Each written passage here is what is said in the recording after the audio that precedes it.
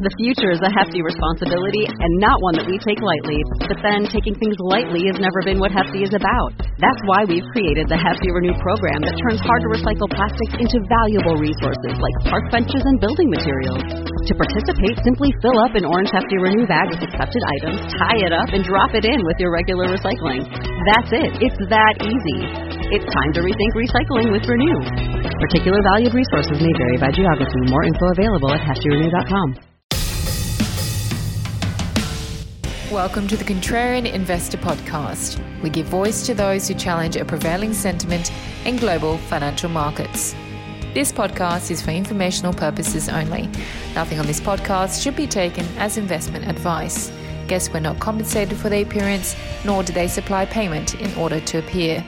Individuals on this podcast may hold positions in the securities that are discussed. Listeners are urged to educate themselves and make their own decisions. This podcast episode may have ads and the occasional announcement. To listen without ads or announcements and take advantage of a host of other benefits, consider becoming a premium subscriber. Visit the website contrarian.supercast.tech. That's TECH for more information.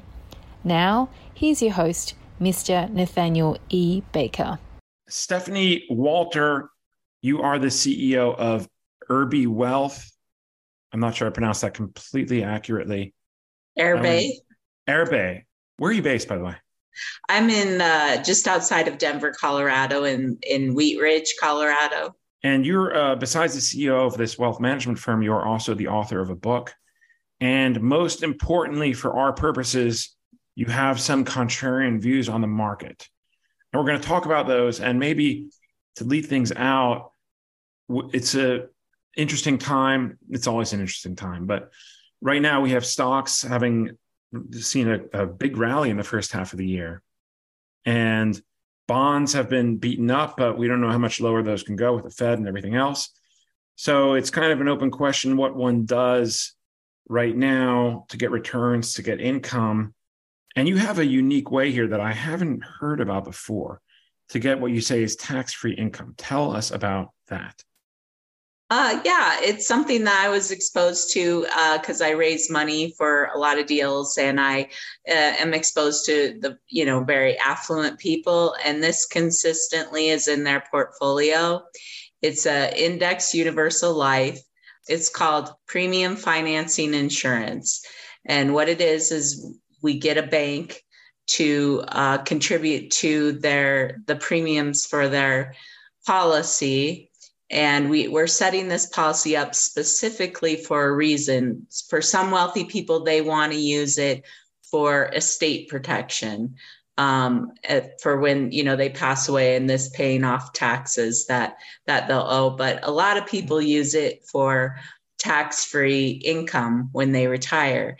So essentially, you think of it as a bank that's really almost like a real estate transaction. You put 20% down. In many cases, it's a lot less than that, but for purpose of visualization, this is good. And then 80% is provided by insurance company. And the policy is designed and set up by a wealth strategist like myself, and to produce what you want to achieve in the end, which is tax-free income.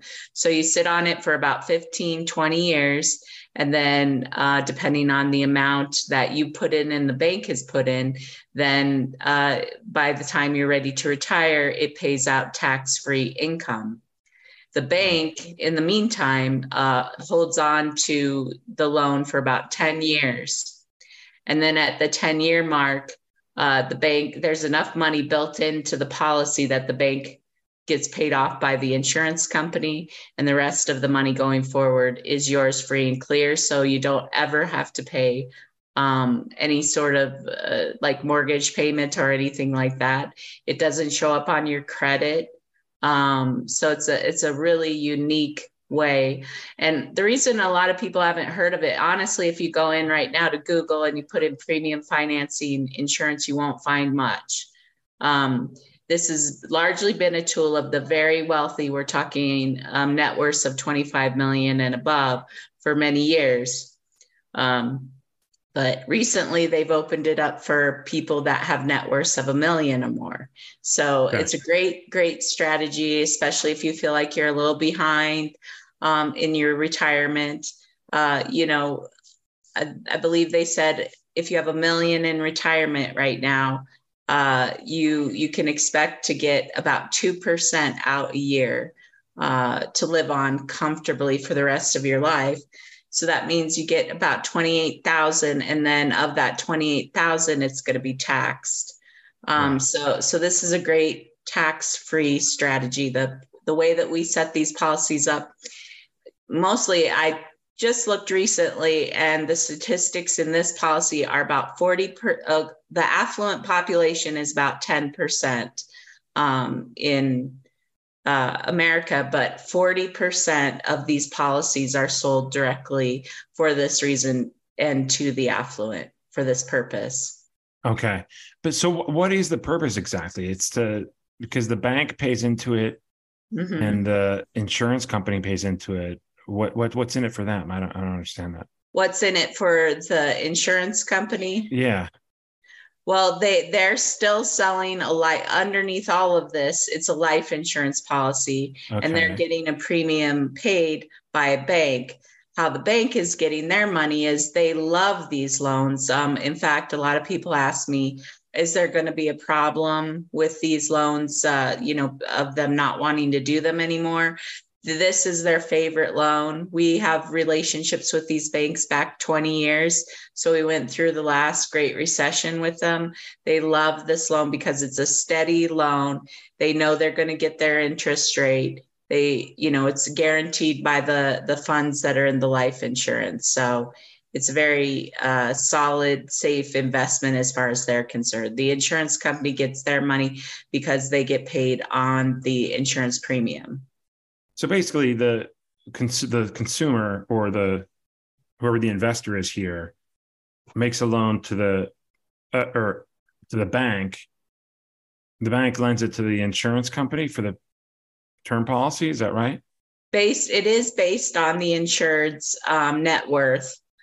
So like if they have $1 million of net worth, it's based on that. And yes, they want to be sure that, they want to take a look at your financials and be sure you're where you say you are. And then they loan the money, right, to pay the insurance company. And they are put as kind of a contingent beneficiary on the plan. So they get paid. And then when like the 10 or 13 years is done, then they are cashed out of the policy, and then that policy is yours going forward. Well, it's always been yours, but It doesn't have the bank attached to it at that point. Right. So there is a 10 to 13 year lockup here, I guess. Yep. It's not, I would say, yes, so you should say that it is not liquid for those 10 to 15 years or 10 to 13 years. And then what kind of a coupon are you getting? Or do you get that during the 10 to, when do you start getting coupon payments, and what percentage is it generally? Well, it depends on the person's age and how much they are contributing and stuff like that. But it's in the double digits. It's like an IRR of around probably 13% on the low side. And yes, tax-free and we set them up to be tax-free for the rest of their lives. So it's extremely interesting because we know that taxes are going to be changing. Most people don't have a tax-free bucket in their retirement portfolio. They might have a little bit of, Roth if that's available to them. Many times it isn't. And that's why this product is utilized by the wealthy people. Wow. So you get 12% tax-free, and that's from the beginning. That's not after a lockup. I mean, when you start taking the money after the 12 years, yes. Okay. So it is after 12 years. Okay. Yeah. Mm-hmm. All right. Okay. So after 12 years, you get, wow. And then you get that into perpetuity. Yes. And then depending on when you die, the beauty of this is it's all wrapped up within a life insurance policy. So your heirs still get paid at the end of the day when you pass away. So it's a really cool, yet it is, it's complicated. That's why you have to go to someone that you can't go down to your Allstate agent and ask them to do this. You have to talk to someone that knows what they're doing and set it up correctly. And you need a net worth in the 7 figures. Is that so? That's not liquid net worth. That can include your house. I deal with a lot of people because this concept's quite familiar to real estate people. Mm-hmm. So I have a lot of people that have their, they don't have a lot of liquid, but they have a lot of net worth on paper. Mm-hmm. And yes, they can absolutely take advantage of it. It doesn't have to be liquid. Nice. Wow. I guess the one thing it doesn't protect you against is inflation, although if inflation gets above 12%, we'll have real problems. Well, I'm not even going into it as in much detail as it is, but basically it's takes the upside in the market. So it does protect against inflation. So the money is invested and not directly in the market, but it takes the ups of the market, but none of the downs in the market. So it's a strategy in which, to explain it in a less complicated way, is that the money is a small portion of the premium is every year is put towards options. Mm-hmm. And if the options go up, they get a benefit of that. If they go down, it's a zero return for them. Okay. This is for the bank. This is for the insured that's in the life insurance product. Okay, so there is some risk. Well, the risk is that it goes, that it would go down. Right. But it's zero, you would be credited a 0% return. You would not have any of the exposure of the down market. So that's why a lot of wealthy people like this, because they don't want to have losses. And this is a way to protect the upside with no downside risk. Wild. And all you need is $1 million net worth. It sounds like a lot, $1 million, but $1 million is not what it was. And especially if you include all assets, including your home, that's probably a lot of people. And so to do this, like you have to go through a wealth advisor, an investment advisor, or somebody like that. Is that right? Yep. Someone that's very familiar with it, has the established relationships with these banks like we have for at least 20 years, I would say, and has a real track record of what they've been able to do. Okay. Wow. Okay. That's really interesting. I have to admit, I've never heard of it in 20 years of covering financial markets. And most people, I'd say, I'd say close to 100% have never heard of it. So it's not, you're not unique in that way. Well, maybe this podcast will change things. Yeah. Wow. Okay. That's really interesting. So what other opportunities are you seeing right now in terms of investing and things like that? And what are your clients seeing? I know they're following pretty, like I follow Tiger 21, which is an investment club of people that have over $10 million. And I would say my investors follow that pretty closely. They have a lot in private equities right now. They have this virtually almost the same amount, probably 25% in private equities, probably 25% in real estate. And then that real estate can encompass a lot of different things. It can be, having rentals, though, very, very few people want to deal with that. Most of them are in syndications, which, are very specific, and they definitely vet the people that are running these deals, and they provide they provide some great tax benefits, but it gives them the cash flow, which is what most of them are seeking, with very low risk. But there is risk. I mean, we're talking right now, we've got interest rates going up. Sick of me yet? Become a premium subscriber and avoid all ads or interruptions. Other benefits as well. Visit contrarian.supercast.tech for more information. In Puerto Rico, we call ourselves Boricua. We're proud. passionate, and full of life. On our island, adventure finds you. Strangers aren't strangers for long.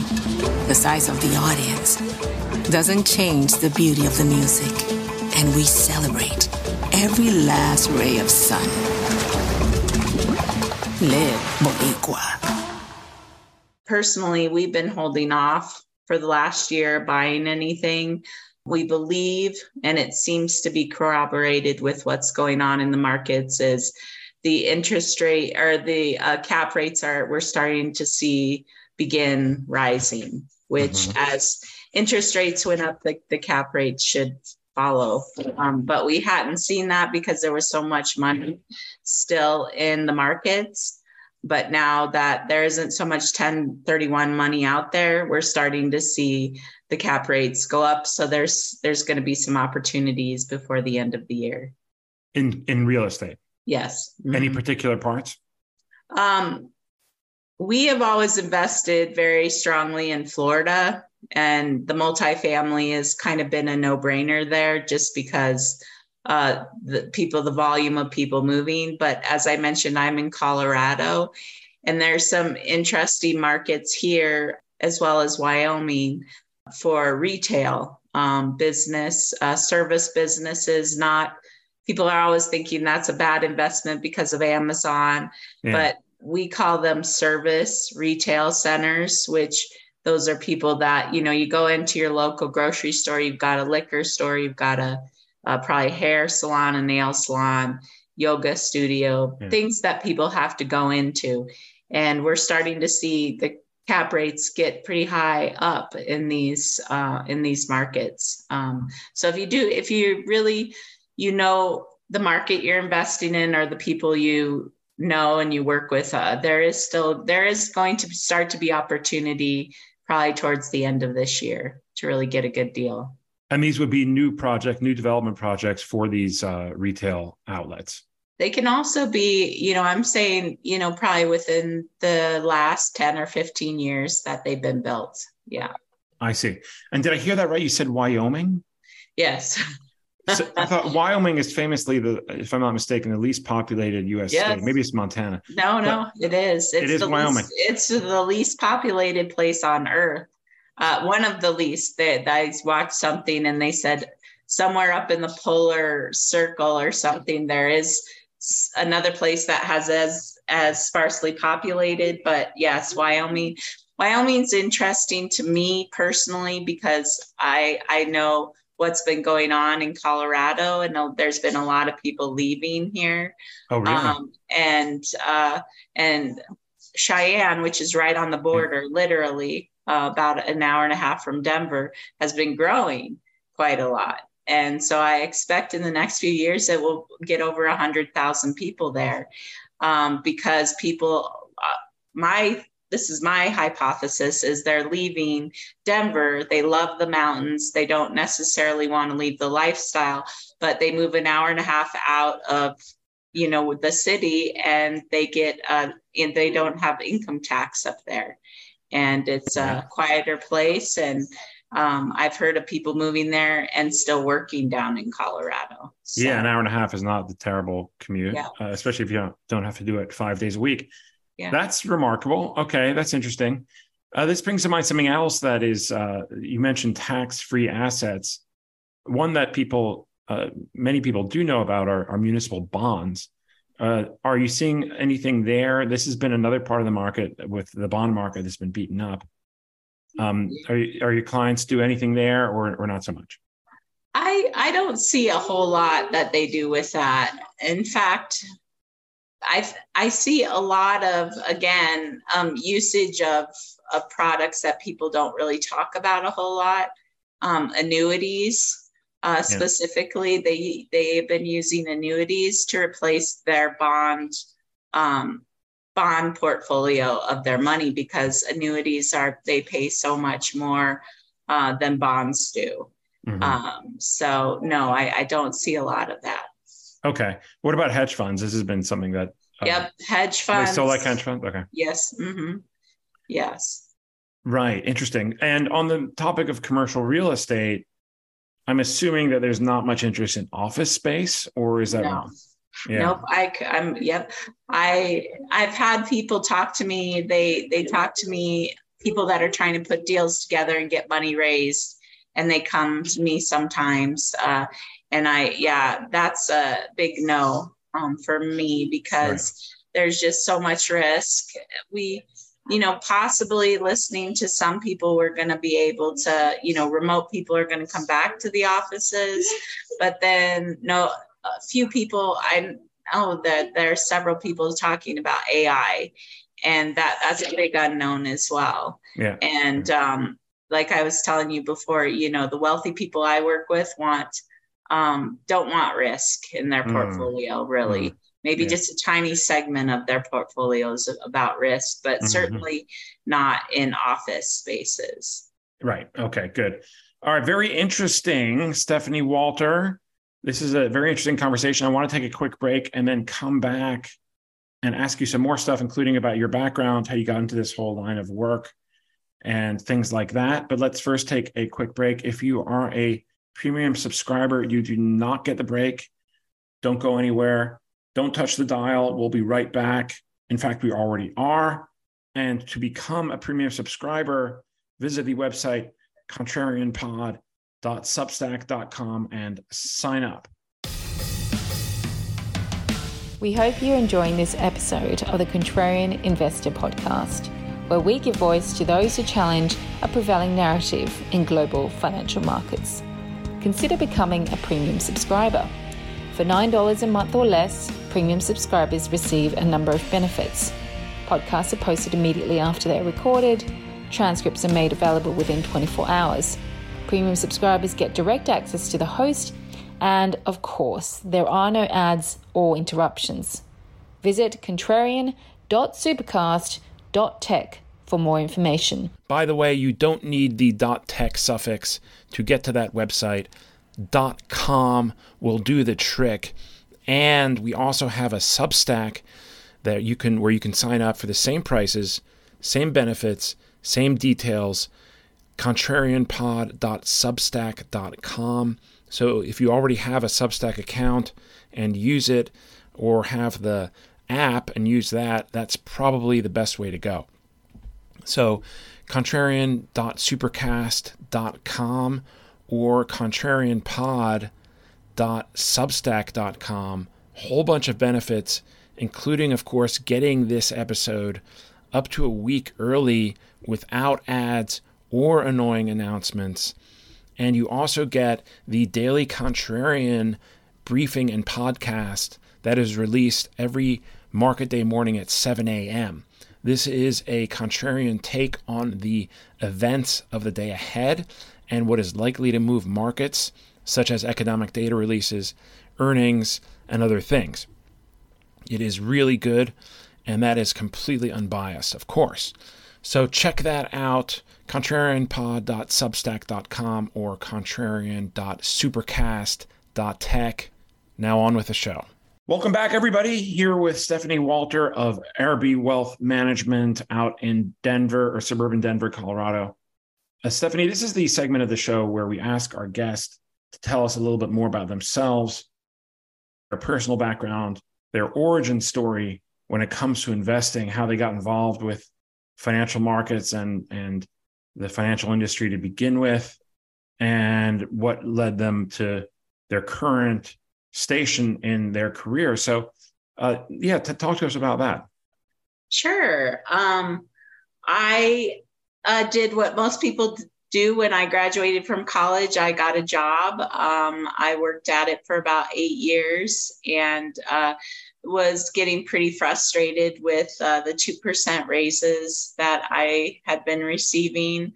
And shortly after that, I had talked to my dad, who is like one of my big mentors in my life, and just said, I'm frustrated, Dad. I just bought a house. These people that I work for are telling me that I'm doing a fantastic job, yet I'm getting a 2% raise. And if I figure that out over the next 20 or 30 years, I'm not going to be satisfied. So he was just like, he was an entrepreneur. And he said, you basically can keep doing this, you know what you're going to get, or you can go out on your own, do a business, and basically what you achieve will be up to you. So 2 weeks later, I gave my notice. I opened an insurance agency at that time. It was in 2005. And I ran that for about 16 years. But all along, I was investing in real estate, in single family real estate, which I didn't have a lot of knowledge. My dad died right around the time I started my business. So real estate always made sense to me. So I invested in a lot of single family properties. And then in 2016, I was invited to a boot camp on how to put syndications together. And that was a new concept for me. And when I heard it, I felt like it was, it was like the lights went on. I felt like this is an amazing thing to do, to be able to buy a piece of property with a group of people that no one could do on their own. And so I pretty much I hooked up with a partner. We did our first syndication in 2018. We've done 12 deals since. Our last deal was July of 2023. We have about 300 million assets under management right now. And, all the while I was dealing with these wealthy people and noticing that they viewed their money differently than I did. And I was trying to figure out exactly, what they were doing with their money. Then once I figured it out, I actually repositioned a lot of my assets to be doing what they're doing. And as such, I was able to replace my income in my business in 2021. And I retired, I guess, is what you could say. But my passion really is telling a lot of other people about these strategies and getting people better prepared for retirement and building their own wealth. Yeah, I was going to say, this begs the question, what is it that the very wealthy do that's different from, I guess, not wealthy in terms of asset allocation? And yeah, I mean, they truly diversify, into different areas. Their main focus is basically what their money is. Like the majority of people in America are doing, have a mindset of accumulation.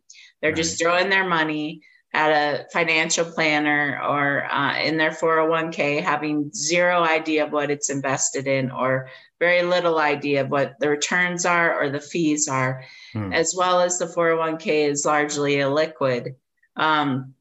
So they have no control or access to the funds. The wealthy people, they view money in a utilization model. So basically, they look at what their money is doing for them at any time. They have a lot more control. They don't give up responsibility or control for their money, and they expect their money to be performing for them, much like an employee. So they want to know what what tax things are going to come along with what they're investing in. They're going to want to know what kind of cash flow is coming in. For them, cash flow is, king, as we hear from a lot of people. They look at not squirreling away and building up an investment over a long period of time, but continually making investments and getting cash flow as a result of those. Right. And of their investments, how much is in public stocks? I would say maybe, probably I'd see 10 to 15%. Yeah. Is what I usually see. Yeah. The bulk is usually, and then there's everybody's a little different. I have one investor, he keeps 5% of his assets in startups, things that, would be a bit risky, but largely he's in very, risk, not things that are risky. He doesn't want to see losses, just kind of like Warren Buffett's famous quote of rule number one of investing, don't lose money. Rule number two, senior rule number one. Yes. That's really interesting, because we hear a lot about, needing to make your money work for you and stuff. And Rich Dad, Poor Dad was written, I don't even know how 30 years ago. And he made that whole argument, right? Very simply draw a line, assets, rich people have assets, poor people have liabilities. But the 10 to 15% in public stocks, that is somewhat alarmingly low. Yeah. I mean, that is, what I would say, in the Tiger 21, which is different than my own investors, which is probably a smaller group, that tends to be, I think, around 20% as well. So I think where people are lacking is in the private equity, real estate. Those things are truly diversified, not diversified within the stock market, so that they have non-market related assets. Right. Yeah, but there's a caveat there, which is private. First of all, you need to be a qualified investor to access private equity. Yeah. And then second of all, there's a huge liquidity. Your cash is locked away for 5 years at least in a private equity fund? It sort of, it depends on which companies. There's so many different ones with so many different strategies. I see private equities with where they'll pay quarterly. I've also seen private equities where they have an evergreen fund, so you can take the money out whenever you want to take it out. But it's certainly equivalent to, the 401k is pretty illiquid as well. And I think it would be a good strategy. It would take some learning, but there's always people out there, wealth strategists and things like that, understand how to tell you to do your due diligence on investments like this. But it's certainly, I think, if you find a good company, it's well worth looking into. Yeah, if you have the minimum, if you can meet the minimum. But do you think?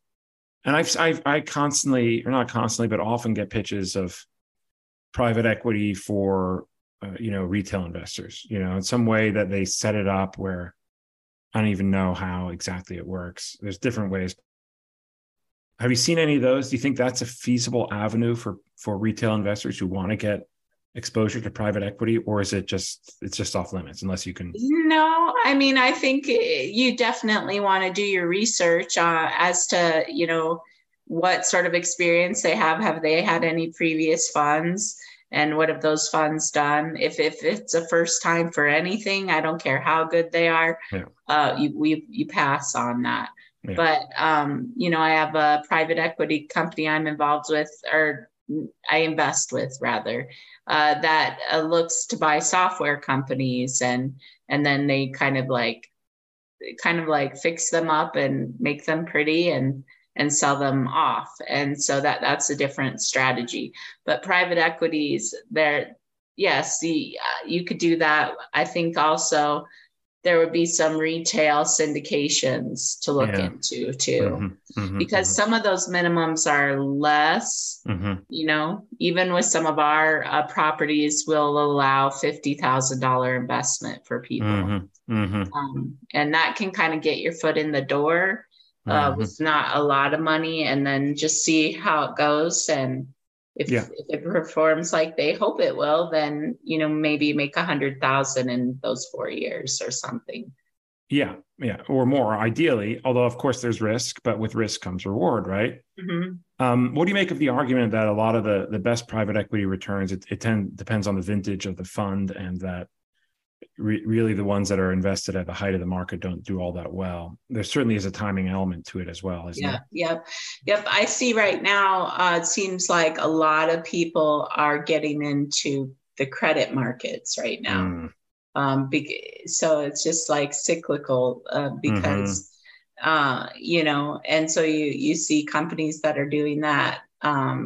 So they're taking advantage of certain weaknesses in the market. But it's just like anything else. You need to do your research and figure out if it's a good time or not. If you don't, have anyone to help you, definitely there's plenty of people, wealth strategists, that can help you maneuver that. Yes, indeed. What do you think about cryptos, and what are you hearing from your clients there? I have a lot of people that are still invested in crypto. Yeah, I have a lot of people. I personally, I'm very risk adverse. And so I don't like that there's really no oversight. I mean, at least with syndications, we're monitored by the SEC and stuff like that. So it's just completely unregulated. So that, I have fear about that, but I know a lot of my clients are not heavily invested, but, certainly have a portion of their money in crypto. Okay, interesting. So it's not a complete scam. Yeah, but hopefully not. Yeah. Okay. I mean, it's done all, 10 years or so, done all right. I mean, there's been drawdowns, but there's been a lot of drawdowns in other asset classes. Mm-hmm. Very interesting. Wow. Okay. Do you have any thoughts on the economy? Do you hear anything about that? Any concerns there?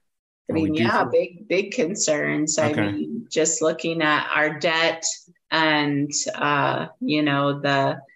what I'm more concerned with the economy in regards to what future taxes will be. And a lot of people think we're right now in one of the lower or the higher periods of tax rates, when actually we're in historically low tax rates right now. When the income tax was introduced in like 1913, and a few years after that, I don't know if it was around 1946 or something, it was up to 92% of, and overall, since the income tax was introduced, the median tax rate has been 56.8%. So we're now in, I think, 39%. So it can definitely go up. And I think that really focuses me, and what my message is people need to look at tax-free options for retirement, not for all of their money, but just a portion, because I think those tax rates are going to be much higher because there's not much more we can do as far as spending. It's I think we're at $32 trillion. That doesn't even include the unfunded liabilities of Social Security and Medicare. So, I have a lot of concerns, even for my son, who's 9, how we're going to get straightened out of here. I'm also concerned. I heard this week that it was a pretty large number. I think it was 62% of businesses were struggling to find debt. Or to get debt on their businesses. And so this article was saying that they see a, big problem coming up where businesses are going to be going out of business. I don't know if that's what's going to happen or not, but I know the interest rates being as high as they are is definitely putting a strain on people to get loans, especially if they're running their businesses. Yeah, no question. That I can see that being an issue. To borrow is exorbitant. Not compared to the 70s, but compared to the 90s and the 2000s, it sure is. So I can certainly see that being an issue for corporations, and then maybe them cutting back on employment or other spending. Interesting. Yeah. I wish I had a crystal ball, but I don't. Yeah. Well, nobody does, unfortunately, but that's all very interesting stuff. All right. Lovely. Stephanie Walter, thank you so much for joining the Contrarian Investor Podcast today. Maybe in closing, you can tell our listeners how, and I'll put this in the show notes, how they can find out more about you, get the book. I don't know if you have I imagine you have a website. I don't know if you have any social media type stuff, but yeah, what is that? I have, you can go to my website, which is www.erbewealth.com. And from there, you can sign up to get a free download of the book. And then, you can join our group of, information that I try to send out every 2 weeks to our investors about any new opportunities or, just educational material. And then I'm on LinkedIn, Stephanie Walter, and then Airbay Wealth is on there as well. Facebook, I'm not quite as active on that. So okay, interesting. So you do have a newsletter that you send out every couple of weeks, it sounds like. Yeah. Okay, that's really interesting. But you have to be a client to get it. Or at least sign up to say you want to get it. Okay, that's fair enough. All right, cool, wonderful. All right, irbywealth.com. And I'll put the links out there in the show notes so you can all get in touch with Stephanie. Thank you all for listening. Thank you to Stephanie for coming on. And we look forward to speaking to you all again next time. See you then. Thank you for listening to the Contrarian Investor Podcast. We hope you enjoyed this episode. To subscribe to this podcast, simply open your favorite podcast software and search for Contrarian Investor. Follow us on social media by searching for Contrarian Investor on Twitter and Instagram. Send us your thoughts on feedback@contrarianpod.com. We look forward to speaking to you again next time.